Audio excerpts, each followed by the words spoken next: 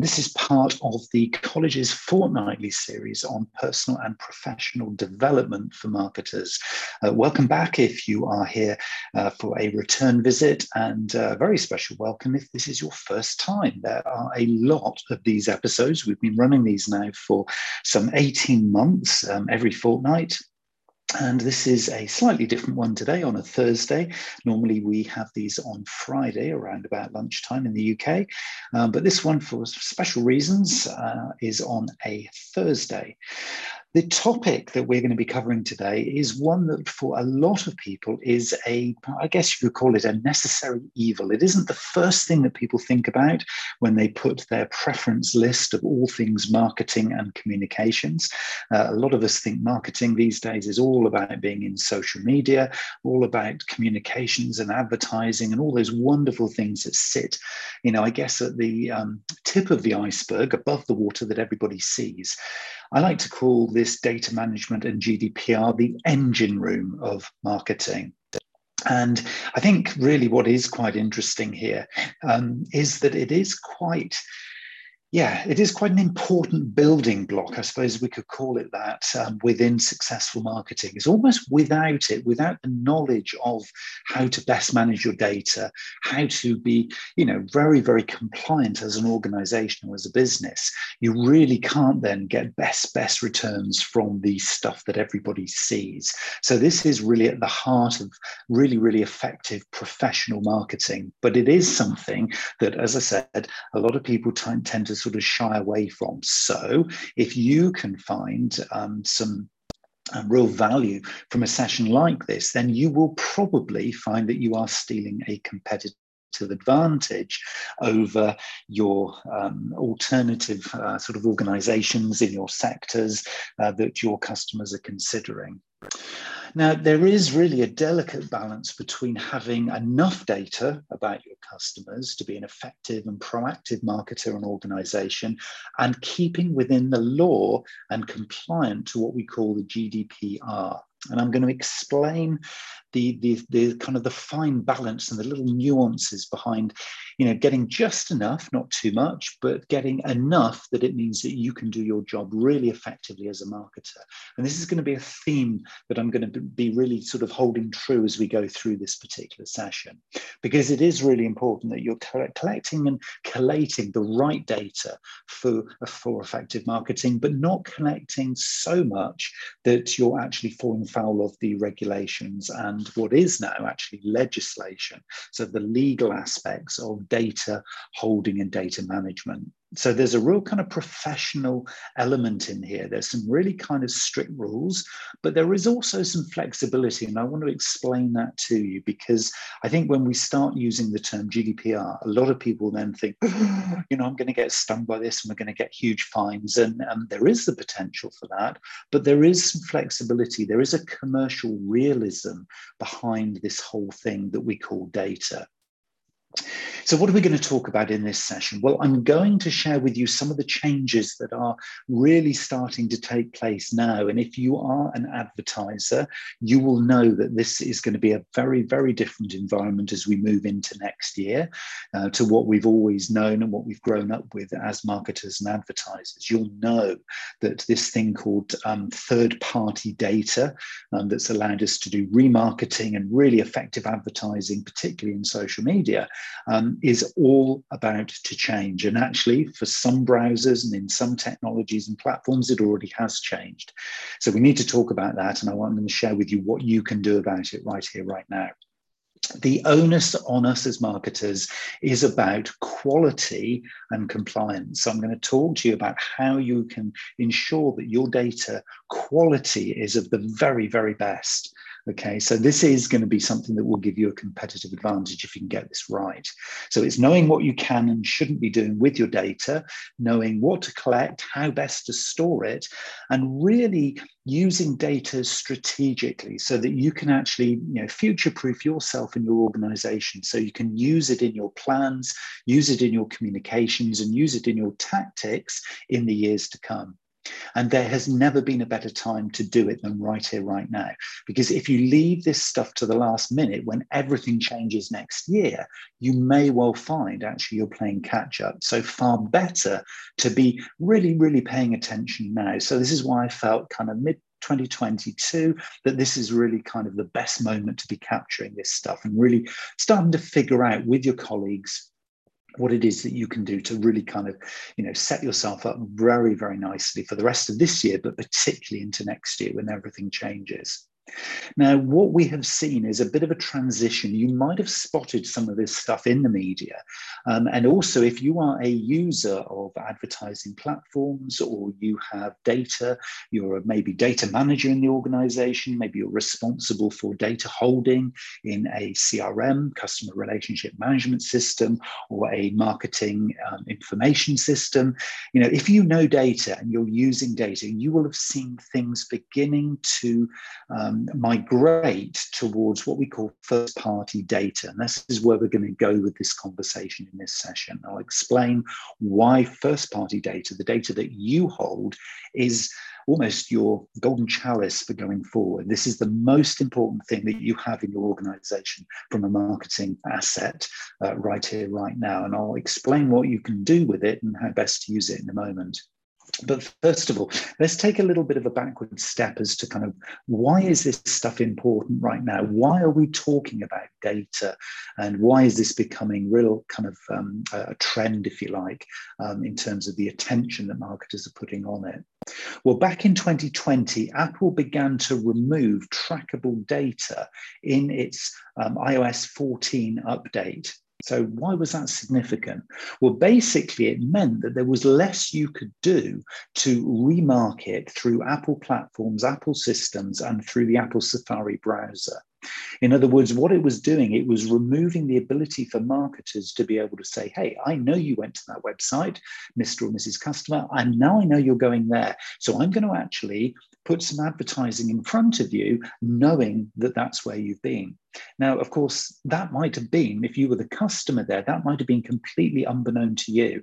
And that's the problem Apple had with this, is that a lot of the stuff that us marketers were doing was not necessarily consensual from the customer's perspective. So we were using their data, we were using how they were using the internet and their mobile phones and particular apps and services without their knowledge. And Apple did not like that. So 2 years ago, they started to remove as a feature a lot of this trackable data that enabled us as marketers to do really clever stuff, knowing a lot more about the customers than they realized. In 2021, Google announced that it would be removing similar kinds of data from its browser Chrome by the middle of next year. Now, that was the big deal. That was the thing that made marketers suddenly sit up and take note. Apple are doing it, Google are doing it. Oh, hold on a minute. If Google are doing it with Google advertising, with Google AdWords, with Google banner advertising, with Google Analytics, potentially there is an impact here. If you're running, conversion measuring through analytics, it was kind of then going to be basically appearing everywhere. This removable of tracking options within, one of the most, if not the most significant browser on the planet. Okay, so now we've got to take note. So by the middle of 2023, we will not be able to use tracking cookies and then serve up advertising to people based on their activities. So now we've got a challenge here. And this year, Meta, formerly known as Facebook, has already started to remove tracking options for what they describe, and this is their words, for sensitive topics. Now, you can read into that things like race, ethnicity, and those kinds of topics. You used to be able to target advertising to people based on race, based on ethnicity, and other things that are, as they would describe, sensitive topics. You no longer can. So what they're doing now is they're giving you more generic, more safe, if you could use that word, options to be targeting. So Facebook are doing it, Google are doing it, Apple have been doing it for quite some time. So now is the time as a marketer, you've got to start thinking, okay, so all those options I've had for doing really laser focused targeting using third-party cooking and tracking data, I'm no longer going to be able to do.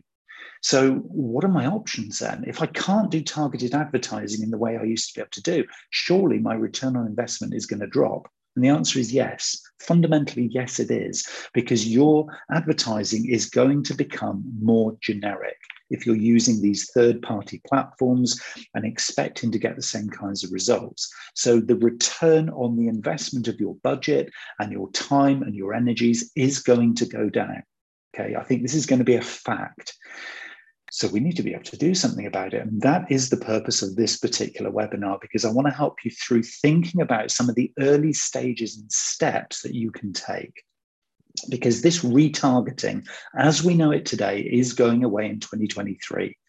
Okay, so they will be, this is Google, retiring third-party cookie. So online advertising that's relied on third-party cookies to track history of online behaviors across websites, to collect data. And this stuff has served advertising for many, many years. This is going. Okay, so the whole basis of digital advertising will fundamentally change by this time next year. Okay, so McKinsey have called this a seismic data shift. There's a lot of these big consultancies and research houses have been doing a lot of work on this year. So some of the latest kind of thinking, or the latest sort of trend monitoring that's coming out from these big guys is very, very consistent. So what it's saying is that the $152 billion US advertising industry will lose access to most third-party data, which has powered what we call programmatic advertising, the clever automation of the ads and the algorithms that put your adverts, when in social, when using Google, in front of the right people at the right time, based on their behaviors. So all of that is going. So that $152 billion industry is going to fundamentally change this time next year. And the spin-off effect, the knock-on effect to us is, as advertisers, going to be quite profound. Now, you might be sat there thinking, well, it doesn't really apply to me because I'm only spending the odd sort of $10 here, $10 there on little boosted posts. The same thing is applying to you, okay? Not at the big scale. If you aren't a big advertiser, it's not going to hit you quite so hard, but the fundamental principle of how you're posting advertising right now, even down to an individual boosted post, is changing. So I just want to read this through from something that was published very, very recently by McKinsey's. Now they are saying, and I want you to kind of really listen to this word for word, because this sums up everything that is the opportunity for us going forward. Okay, so advertisers and publishers will now need to depend primarily on their own first-party data, or on data from walled gardens, contextual targeting, and greater support from data platforms. Industry participants' preparedness to take on this task varies widely, but advertisers, publishers, and data platform companies all have the opportunity and an imperative to redesign their data solutions. The right path for each stakeholder will be different, but the cornerstone effort should be to create and sustain consumer relationships that produce a value exchange, meaning content from or access to publishers and platforms in exchange for personal data that's based on trust. Advertisers will need to build new data strategies that rely on first-party data or cooperate with walled gardens. Okay, so let's just briefly unpick this, because this is super important for all of us, okay? So we are going to need to rely on what we call first-party data. That is data that we as an organization hold about our customers and our stakeholders. Okay, we're not going to be able to rely on third parties to be able to do this for us. So the data that we hold is going to rise right to the top of the surface in terms of an asset that marketers and organizations have. So the better quality data, the more appropriate data and consented data, in other words, the data and information that a customer agrees to share with you, so that you can hold it, so you can serve them with great messages, great propositions, great advertising, great newsletters, great updates, great products, great services. They've got to be buying into the idea that they're going to share with you some of their data. You can hold it on their behalf and you can serve them back with high value, excellent quality stuff. Okay. That is what McKinsey is saying here. And I'm kind of paraphrasing that to kind of make it really kind of actionable for all of us. And this includes me too. You know, it's all of us literally in marketing and communications and business development. So first party data is going to be right at the heart of our attention going forward over the next 18, 24, 36 months. Okay, because if you don't have great quality data about your customers and all of your stakeholders, now is the time to really get those meetings in place to figure out what is it I need to be holding? Can I get consent from the people I want the information about to be, agreeing to be held by us? And what are we going to use that data for? Okay, so those are the three key questions. Who do we want it about? Can we get consent to hold this information? And what are we going to use it for? So that we can have this, as McKinsey call it, a value exchange. In other words, as they give us content and as they give us information and they give us data, customers I'm talking about, we can then serve them back with something of high value. That is this simple, but really profound equation that's going to take place between now and the middle of next year. So it is now, right here, right now, the time to be looking at this. So everybody on this call, and thank you so much for joining, because I'm going to be banging this drum for a long, long time, because a lot of people need to wake up to this. The fact you're here listening or watching this means that you're on the journey, and that is great. So thank you so much for being part of this. The people who don't, or the people who bury their head in the sand, or the people who look at that and think, that's a bit dry, I want to get back to just doing social, have missed the point. This is profoundly and fundamentally changing how we do what we do. Forbes is also saying, okay, well, let's deal with the what next. So what Forbes has just come out with saying is that while all these changes are happening, customers are clamoring for more personalized and customized omni-channel experiences. To deliver, exceed expectations, and stay ahead of the competition, organizations need to pivot. This will mean a new data collection strategy and likely new technology that can help organize, sort, and manage that data. So it's everything that we're talking about here. The customers are clamoring, I love that word, they're clamoring for more personalized and customized omni-channel experiences. In other words, they want you to focus on communicating with them in a personalized, customized way through channels that make sense to them. So are you collecting that data? There's big question number one. Do you know where your customers are? Do you know how they're using the channels that they prefer? Not what you prefer, but what they prefer. And are you personalizing and customizing the quality of the information and stuff that you're sharing through those channels? And if it means that you need to pivot, there's a really key word here. That might mean you need to turn the whole ship through a certain number of degrees to get to that point. But you can't now, we've opened this box, you can't now not know this. You already know it. You know that this is going to happen. You know this is coming because all of these big players tell us categorically the change is already in place. It's already a migration to this new world. So now you know it, you've got to do something about it. And that's what I want to talk to you about through the rest of this particular session. So what can you do now? Well, Gartner, and here we go, I'm talking about all of the big players. They are all telling a consistent story. And so they're asking the question, how can I target something without cookies?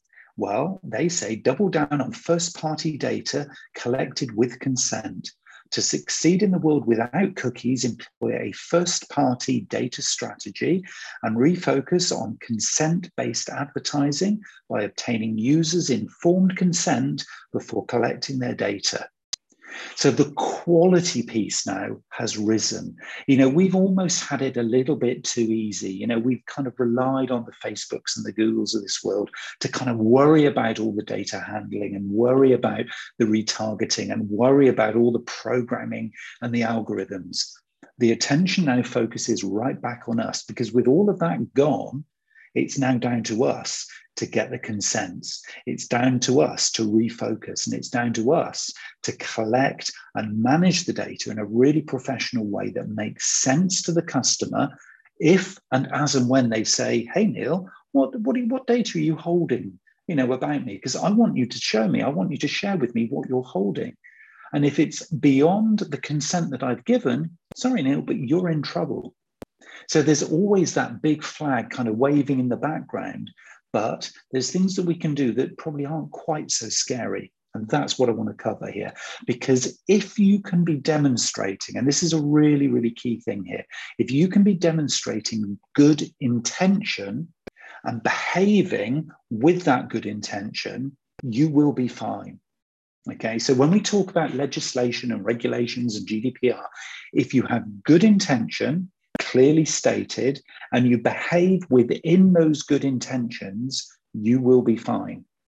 Now, I've repeated that on purpose because it's so important not to fear things like data management and getting it wrong, fear GDPR, because it's there to help us. And yes, it is there to punish people who do it badly wrong without good intention. But if you can demonstrate good intention and be doing good marketing, if not great marketing, you will be fine. So where do you begin? Well, this is back to the basics. It's about creating customer personas. Yeah, really understanding who you're going to focus on and what data and information you want about that person to be able to serve them with the value that we've just been talking about. You need to plot their journeys. If you're not collecting data at every single step of the journey about how they're using your products or services, about how they're visiting your website and what they do when they come into your website, about how they interact with the communications that you put out there, then now is the time to plot that experience from their perspective. You'll know if you've listened to all my stuff before that I spend a lot of time talking about personas and talking about those customer journeys those personas are going on. And this is down to you to take ownership of this, because if you can then quantify data, the data that makes sense at each one of those steps in the journey for each individual persona that you're targeting, then you are probably 80% of the way through solving these problems. Okay, so it isn't actually rocket science. I think for a lot of people, it's like, oh, data, that sounds a little bit too heavy, a bit too detailed, a bit too forensic, but you can keep it quite simple. And one of the ways of bringing this stuff to life and not getting kind of caught up or bogged down in all of the kind of the legislation and all the kind of technical jargon, all the legal speak, is to actually visualize this stuff. Okay, so create data visualizations. I've got a very simple one on screen here, which is you can visualize your data. You don't necessarily have to think of data as this kind of really dry data holding that, you can't really unpick because you can't really make it make sense for you. Visualize your data. If you're a visual person, visualizing it is brilliant. If you haven't created a customer journey, which is a flow chart on a map, on a flip chart, and so it is a physical thing, then now's the time to do that. And do one for each of the target personas or stakeholders that you have. This is where to begin. Keeping it very marketing centric and knowing that you're going into this with great intention is the best way of starting this journey off. Worrying about, do we meet all the legislation? Do we know the fine detail behind every single, sub-clause of GDPR regulation? If the answer is no, but actually you're going into this with good intention and you're being very authentic and genuine as a brand and as an organization, you're already doing the right thing. Okay, so don't get caught up yet in the detail. Keep this very, very simple and very marketing focused for now. The detail can come later when you go through the checklist and just make doubly sure that you're doing the right thing in the right place. But for now, begin where you're most comfortable. Customer personas, journeys for those personas, figuring out what data you need to keep those journeys flowing with content and information, and visualize wherever you can this journey as you're going step by step through this data, because that will make it much more meaningful for you. And it'll also help you to filter out some of the data that may be superfluous. You may have been collecting certain types of data and you think, we capture that all the time, but we never use it. Well, that wouldn't make you compliant. So you need to make sure where you can strip data out that isn't helpful or useful, then you do so, because that will help again in the whole quality thing that we're looking to achieve here. And so how are you going to then be storing this stuff? You know, for some of us, we store our data on spreadsheets. For some of us, we store it in, you know, very, very secure systems. Whatever you are doing and wherever you're thinking about storing your data, we're going to be introducing the phrase or the term customer data platforms. You'll hear this a lot more as we go through the next couple of years. CDPs. CDPs are the tools where you can manage 360-degree profiles of your customers. Okay, this isn't my definition. This is a general definition of a customer data platform. But think about that for a moment. A 360-degree profile of your customer. So whichever way you look at your customer, from how they buy to how they make decisions, to who's influencing them, to who potentially are their gatekeepers, to the products that they've decided to buy, to the products they've decided not to buy, to the competition and how they work with the competition, etc., etc., etc. Think of your customer data as a 360-degree view, if you like, of all of the little subtleties that make them special to you. And so a CDP that allows you to look at this customer from a 360-degree perspective is almost, you could describe it as CRM on steroids. You know, it really is. I mean, this is where customer persona profiles meet customer journey mapping, meets real obsession with tracking, and creating, and I love this word, intelligence to inform deep decision making. That's really what we're after here, is that the information that you're collecting, the data that you're collecting is just data. It always has been, and we've always been a little bit kind of reticent to worry too much about it because it's not the sexy kind of social stuff that we do, all the propositions and the events and all that kind of front-facing stuff. But actually, it can be exciting because if you can turn that information into what we call intelligence, in other words, interpret that data so that it's actually meaningful to inform deep decision making about how you're going to form these customer relationships and add value at a personalized and customized level, exceeding the value the customers already had, that is what this value of this data is going to give you. Okay, so it's going to, if you can get this right, it's going to inform deep decision making. And the ultimate goal, obviously, is the optimum customer experience. And then potentially in the future, you know, expanding out into things that might even be as broad and as amazing and maybe not quite so future as things like metaverse marketing, but that one is for another day. But if you can get this right now, if you can really understand and begin to turn some of the data that you see, some of the analytics and the insights that you're capturing into intelligence that can inform better decisions, reduce the number of things that you do, but make sure the things that you then do are the right things to inform these, you know, optimum customer experiences, then you are being a great marketer. Okay, you can leave the average marketers to just be producing content. That is kind of yesterday's activity. Today's activity and tomorrow's activity is all about this ultimate goal, the optimum customer experience. And you can only do that through the use of good, if not great, first-party data, the data that you hold in your CDPs. So here we go. If you saw a previous webinar that I did on cookies and remarketing, which kind of introduced that this thing was coming, you'll have seen these 21 steps for your first party data marketing plan before. So I'm just going to whiz through these and you can come back and you can do these as a checklist at your leisure. Number one, create your 9-month time plan to figure this out. It's now dropped to probably about 6 months. You want to be hitting 2023, knowing what it is you're going to do. Revisit and refine your data privacy and security policies, the ways that you're holding and managing your data right now. You've got to know what that is. There will be a data manager associated with your organization. And if it's you, you'll probably need to go and do this revisiting for yourself. But if it's somebody else, get a meeting with them, understand how things are changing. Set high-level strategic goals for your first-party data marketing plan. In other words, where do you want this to go? So when we talk about the optimum customer experience, what does that really mean to you as an organization? And then get down and dirty with the data. Revisit your own data records from web forms, surveys, past research, and cleanse the data. seeking new consent, really, if you need to, on all appropriate data records that you decide to hold for the future. So if it means you go out to your customers again and actually ask them, is it okay if we hold this data for you? That is compliance.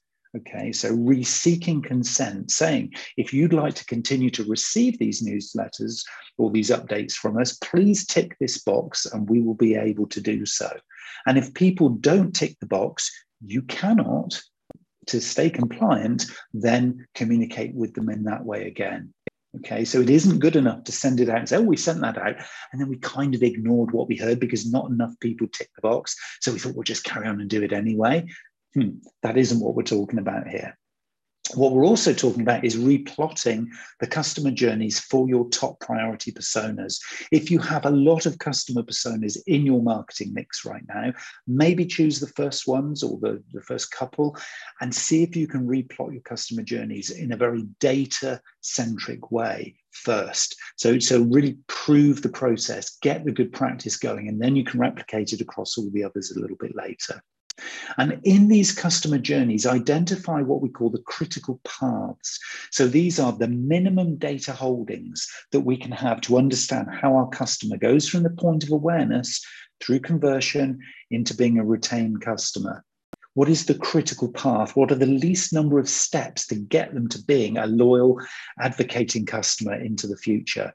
Because all the other stuff is kind of superfluous noise that we don't really need to do. So what is the minimum number of things that we can do? Because that's the minimum amount of data that you need to do your job going forward.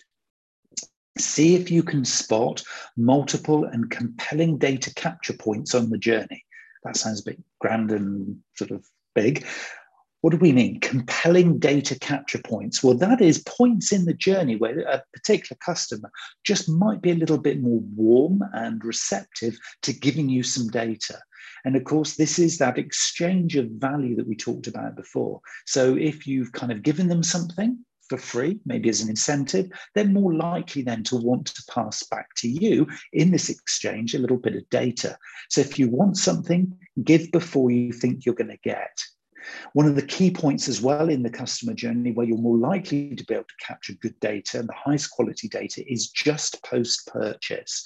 So if somebody has signed and committed to a contract, or if they've just parted with their credit card details, or they've just taken delivery of the product, at that moment, they are most likely statistically to give you some data.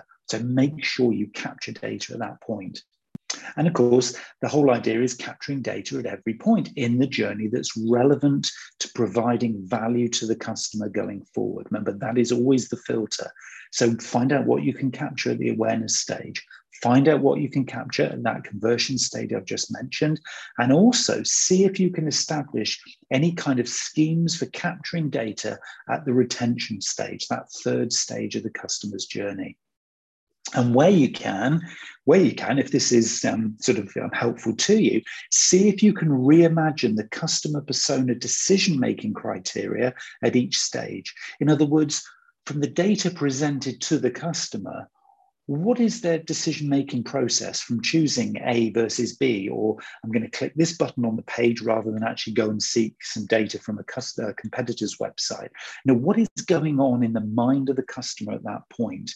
Because if you can reimagine that, there could be new opportunities for capturing data and this is first party data, of course, so you're going to own this, you're going to hold this data that allows you then to correlate that data with how you can then help the customer to more easily make decisions to get into a relationship with you. Make decisions to buy your product or service. Make decisions to stay loyal with you in the longer term. So ultimately, that's what we're looking to do here. We're not just capturing data for its own sake. We're doing it to help the customer make better decisions. We're looking to see whether we can correlate the data with how our customer uses our products and services, and ultimately looking for opportunities to be able to upsell to them, to cross-sell to them, or even to back-sell to them, where we actually go back in the data and see if there was anything that they missed, whether they could have purchased something back in the day but didn't. Understanding from the data, well, why was that? Is there something we could do now to encourage them to do so? So inside of our data, there is a whole host of opportunities for gaining return on investment. And particularly in these times where, a lot of people are saying, in a lot of markets, people are just not spending. Well, the reason they're not spending is because they're not spending on stuff they don't need.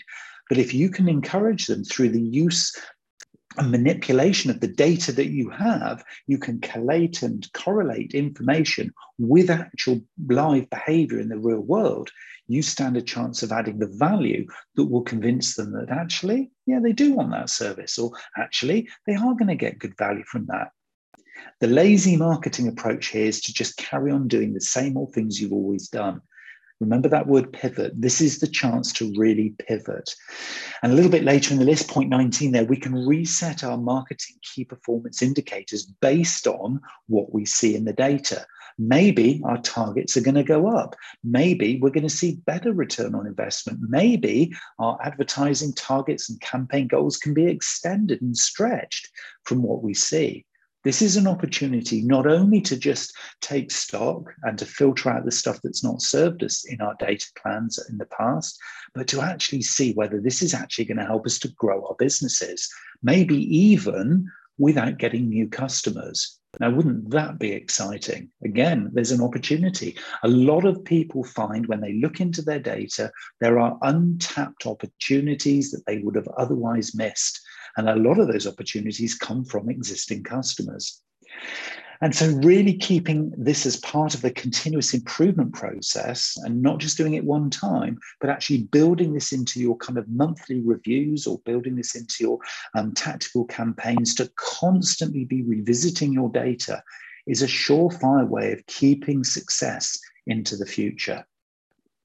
And so in comes GDPR. And this is not coming in at this point to say, okay, we've gone and done all that activity, you've gone and done all your plans, now here's GDPR to strike it all down and tell you what you can't do.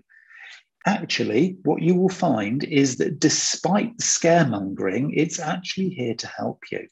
It is here to help you to get competitive advantage, because if your competitors don't know the way to use GDPR appropriately, you can steal a competitive edge from them.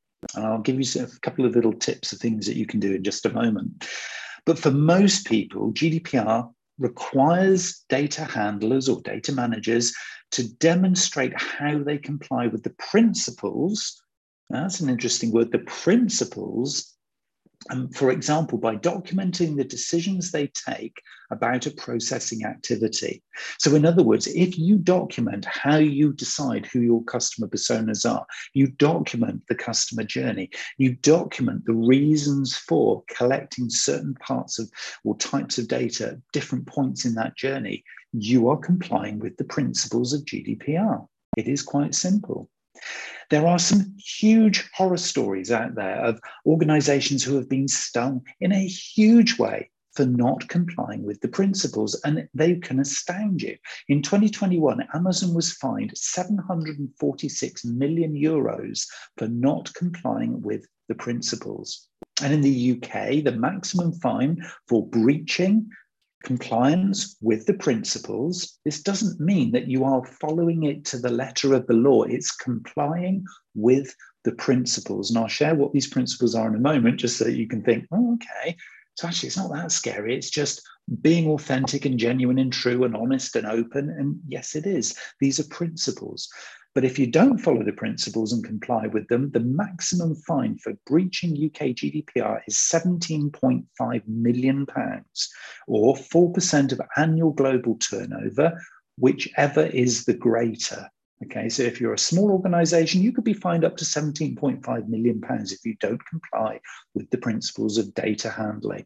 And that doesn't mean that if you don't decide to do all the things we talked about, it just means that if you actually fail to hold data in a responsible, compliant way, you can get a fine. So you can ignore this and you can get a fine. But if you don't ignore it and you use what we're talking about here to find out how best to comply with the principles, and I keep saying that phrase because it is about being authentic, being open, being true to how and why and where you're holding data, then you're complying with the principles. Okay, so I really want to get those two words in to your mind. It's compliance and it's principles. Okay, so this isn't scary, scary stuff. It is actually quite straightforward. I interviewed, when GDPR first came in, I interviewed quite a few people because I wanted to get like a legal perspective so that I could confidently say, actually, what does this really mean to us as marketers? If you don't want to read every clause and subclause of GDPR compliance, is there kind of like a fast track way to understand these principles? So I talked to lots of people, and so I'm going to share with you some of the top principles here. What you need to do is understand what personal data your organization holds to ensure nothing falls between the cracks. Okay, so nothing's going to fall between the cracks if you document your personas and their journeys. You've complied. You need to focus on information security, as the majority of data protection fines are due to security breaches. So what do you have to do? You just have to hold it securely. So cloud storage, secure cloud storage, is far better than holding data on a laptop that might get left on a train. And we've seen lots of stories in the media of big databases that have gone missing as a result of being held locally. So cloud security, best place to hold things. Be prepared.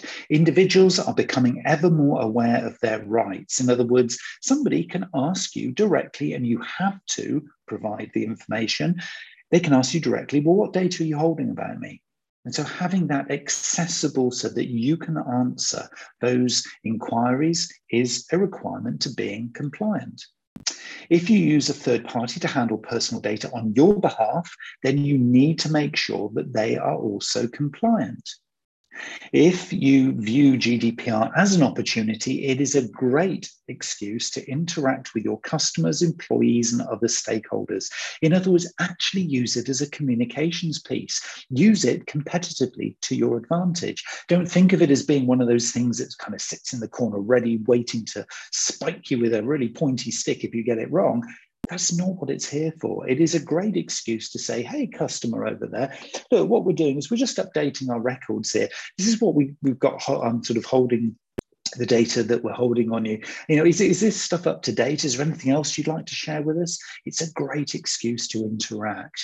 And we're not just talking digitally here. If you have a sales force or people who are on customer service, for example, you can physically ask the question. People like to know that you're taking them seriously. And so part of this professional intimacy, if you like, is reflected in those top 5 tips there, because it is about making sure that, you're keeping that data up to date. That is about complying with GDPR. You can also then select a technology solution that ensures and enables you to be able to audit and understand the lawful reason you're applying to the processing of that data. In other words, the reason I'm holding this piece of data, we'll call it X, okay, about a particular customer, is because I want to serve them with this information on a timely basis like this. So actually documenting and actually being very clear about what every single piece of data type that you're holding is going to be used for is really, really important. And this implies then that you should ensure everybody who is a data processor or a data manager or controller understands that they are doing this consistently as well. Okay, because everybody who is using the data in whatever form in the organization has an obligation to keeping this data up to date, using it safely, making sure it is secure, and then understanding how this data is going to be used. So transparency is key. Bringing others into the conversation here as you start to plan your data strategy for 2023 and beyond is about engaging everybody in this journey. So it isn't just about marketing. There will be others in the organization who can be part of this conversation too. So celebrating this as an opportunity really to understand how and why, and then documenting the how and why you're holding particular customer records, particular pieces of data, and what you're going to use those things for at a very simple, practical level. So this piece of information here that was this top tip here says, do not hide behind the jargon. Do not try and baffle anybody with science. Be open, authentic, honest, genuine, and true. Those are the kind of the mantras, if you like, for good GDPR compliance. And if you just do that with good intention, remember I said compliance with the principles is all about having and demonstrating good intention in your data holding, then what you're doing is you are complying. And so what is a kind of a lawful basis, if you like, for this? So kind of what would really be the checklist that you are going to be sort of looking at to just double check that, yes, you are being compliant as you do this? Well, the first thing obviously is consent. You need to make sure you've got written and it's very tangible and it's very positive consent. Sort of not somebody not saying they don't want you to hold it. You used to be able to get away with that. No longer. It has to be tangible and given consent. Check contracts as well. You do have an obligation as well within any kind of contracts that you might have with stakeholders. I'm talking broadly, not just customers here. You do have a lawful basis for securely holding any contract data that might come in. So that could be data that's held about your ability to serve a particular contract that your organization has with another business. Look into those contracts and find out what kind of data you're holding there. There is a legal obligation on everybody in the organization to follow suit. We've talked about that as well. And the list goes on. For me, though, there is one thing that allows us to, again, if we do this in an authentic way as a marketer, we can really, really cover our backs, if you like, when we're actually justifying the reason for holding data for marketing purposes. And the phrase here is legitimate interest. Okay, so I just want to explore this little phrase because this one is the one that is it's I guess it could be probably the more sensitive one, where there is maybe a slightly grey area, because if you don't get implied or you don't get exact consent from a particular customer to send them some information, maybe in an email or maybe in a newsletter or in a bulletin, you can still be compliant with the principles of GDPR by the concept of implied consent, if you like. And this is allowing for legitimate interest that you perceive that the person you're sending it to has a legitimate interest in the information that you're sending to them. So you've got to be careful here. Okay, you have to be careful here, because if you're sending them a very overt sales message, then that probably could be challenged. But they might have a legitimate interest in reading a blog or a white paper or an article that is quite objective but very useful to them and their role in their organization. And you could argue, probably very sensibly, that they have a legitimate interest. And that in itself gives you the permission, because it is implied consent, to be able to send them that information, even if they haven't told you, yes, please send me information about this particular topic. Okay, so there's a subtle difference here. So this is why I'm saying about being compliant with principles is not a yes-no checklist that is absolutely definitive. It is something where you have an opportunity to interpret the principles. But I would say if you decide that you're going to use legitimate interest in your practice within marketing, think about data minimization.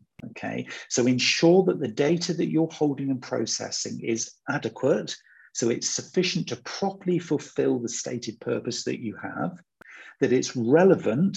In other words, the data you're holding has a rational link to that purpose of sending that information, and that it is only limited to what's necessary. So you don't hold more data than you need to be able to send that information to somebody. So it might be that if you are sending out to a database of individuals that you're holding just these white papers for their legitimate interest reason, and so you're saying that's implied consent, then that doesn't then give you the permission, and it doesn't mean that you're complying with the principles if you then hold 1,000 pieces of data about those individuals. What you might just need in a minimal data sense is their name and their email address. So there's an example of, taking things right back to basics and saying, okay, it's okay to hold names and email addresses as long as I can show and demonstrate that the practice we are doing is minimal data holding with a legitimate interest, and I'm having implied consent to send this person this because I know that they would have a legitimate interest in it. And then I document that whole process, and then I repeat and I repeat until such times as somebody says, don't want that anymore, I want to unsubscribe. And then complying with the principles means you then would remove them from that database and your job is done. Okay, so there is flexibility in here. You don't have to just not send something because of GDPR. If you can show and document that process, if you can make sure you're just holding data in a minimal kind of style that is related directly to the purpose you were going to use that data for, then you are complying with legitimate interest, data capture and usage. But you've reasonably got to balance your interests against the individuals. Okay, if they wouldn't expect reasonably for you to be sending this to them, then that's beyond the point. So you have to really think of it from their perspective. And keep a record of your legitimate interest assessment. So you need to do an LIA, a legitimate interest assessment, because this gives you the flexibility within the GDPR compliance, but it will help you if you're challenged either internally or if you're challenged to demonstrate compliance, that you've actually done this in a thoughtful, in a compliant, and in such a way that it is that always you have the customer's best interests at heart. Okay, and if you do that and include that within your privacy and information statement and your data holding statement, I would recommend that you do if you're thinking about using legitimate interest for marketing purposes, then you are then compliant with the principles.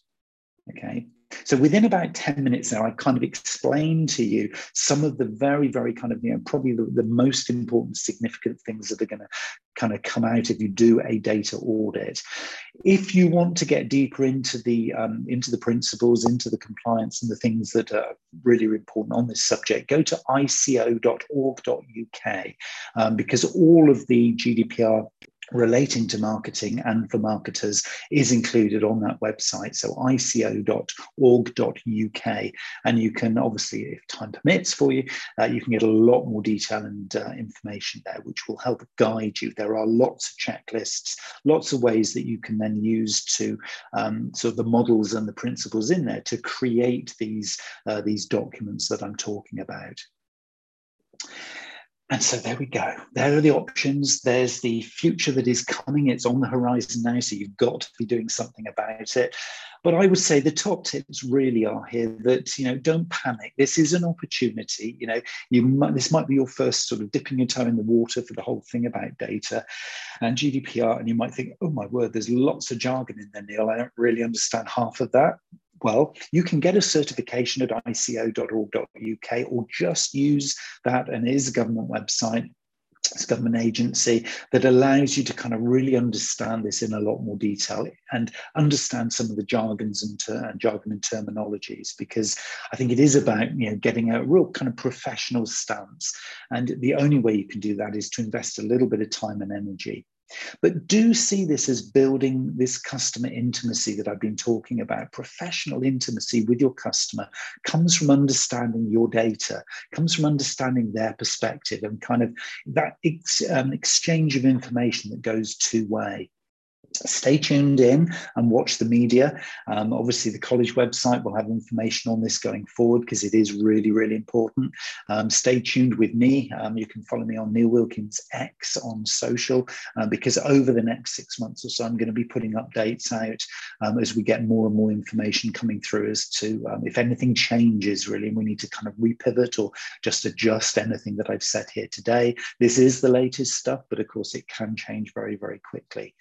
Become a marketing cartographer. What is a cartographer? That's a map maker. So think about mapping this all out. I think for lots of us, we are very visual in marketing. A lot of people I talk to are visual marketers. So map this stuff out. Don't keep it as kind of dry, dusty, thick documents that gather dust in the corner. Very much use these as active working strategies and plans and tactics. So become a marketing cartographer, map out the customer journey, map out the process and the behaviors and the information and the data that you need to do your job. And then ask for help. There may well be people in your organization who are already dedicated specialists, but if you're in a smaller organization, you can get a lot of help, as I say, at ico.org.uk. And in lots of ways, this is an opportunity for you to manage data within your organization, because marketing really does have that role. We are, blessed really to being the voice of the customer in our organization. And very, very few parts of the organization are able to claim that or able to do that. So this is all about taking that to the next level and actually using the data and the information that we have about all of our stakeholders and using it to improve those stakeholder and those customer experiences. And ultimately, that's really what this is about. Data is at the core or the engine room really of our marketing, but it is an enabler. It's not the end game. Unless you're a data management company and you hold data on behalf of others, it is going to be just a tool to help you do better marketing. And the fact that you've spent the time listening to this and watching this and thinking about this and taking notes, and I hope you're going to take this on deeper into a journey. This is a big, big opportunity for you to just become a more professional, more experienced, more forensic marketer into the future. These are going to be the kinds of marketers who are going to win in the future. The marketers who think marketing is just about just purely doing social, well, we're going to have to wish them good luck, because they are going to get lost in this big wave that's coming. Marketers who really, really understand and use their data professionally are going to be the marketing winners for the future. So the fact you're here, you're thinking about this, you've opened this box, you've understood a little bit about what we're talking about, now is the time to go and have those conversations. So go and get certified at ico.org.uk if you need to, or just use that website to get a next level of detail. And make sure you use data, because it's evidence. Data is evidence. Use it for your decision making, but also you can use it for influencing across your organization.